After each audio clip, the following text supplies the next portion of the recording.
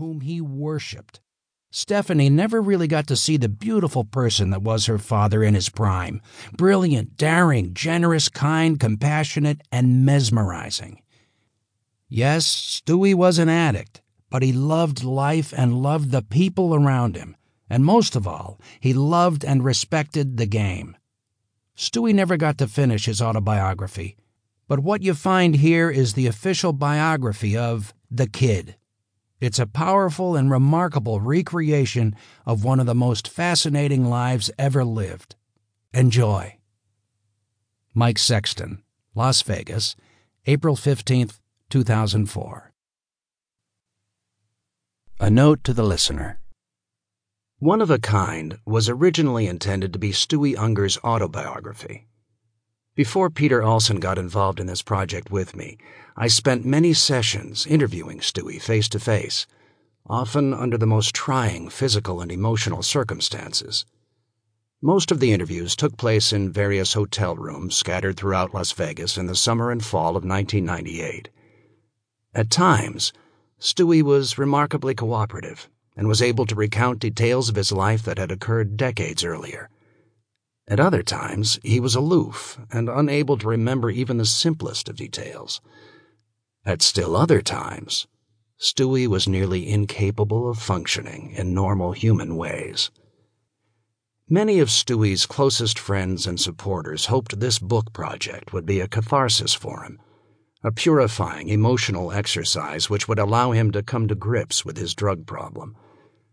Stewie himself seemed to take great pride in reflecting back on his life and discussing the early influences that eventually made him an icon in the gambling world.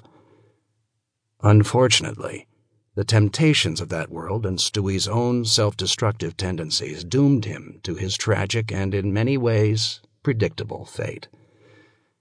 His untimely death produced an ethical dilemma for me as an author as to how to tell his story. I decided that it was important to tell parts of the story in Stewie's own words, so that readers could grasp his streetwise vocabulary, his incessant vulgarity, his rough humor, and his deep passion for taking risks. I also realized that in shifting from a memoir to a biography, I needed a co-author who could help me tell a deeper story. Peter Alson, a native New Yorker and acclaimed author, understood immediately both the significance of Stewie's story and what was needed to bring it fully to life.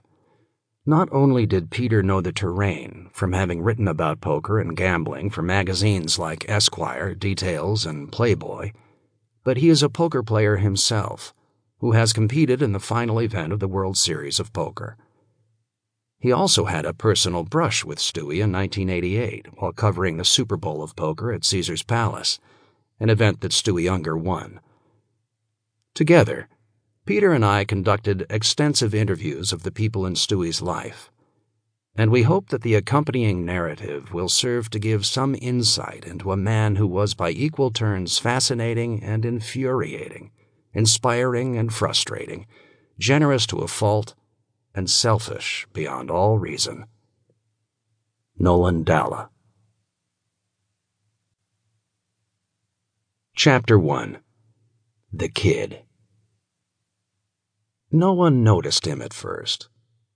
It was May 1997, 15 hours before the start of the $10,000 buy-in at the World Series of Poker, WSOP, championship event, and in the satellite area, a low-lit collection of baize-topped hold'em tables in the back of Binion's Horseshoe Casino, most of the players were too caught up in the business at hand to pay attention right away. When one player did at last recognize the diminutive man wandering around the periphery of the room, he muttered something to the fellows at his table, and a couple of them turned to look. Then a couple more looked. Stu Unger, the two-time world champion of poker, was not unaccustomed to drawing stares in a poker room. The man they called the Kid was the most feared tournament player in poker history. Yet here it was, the eve of the championship, and this was the first time he'd been sighted during the more than 3 weeks that poker's greatest stars had been gathered at the Horseshoe in Las Vegas for their annual shootout. As Stewie continued to navigate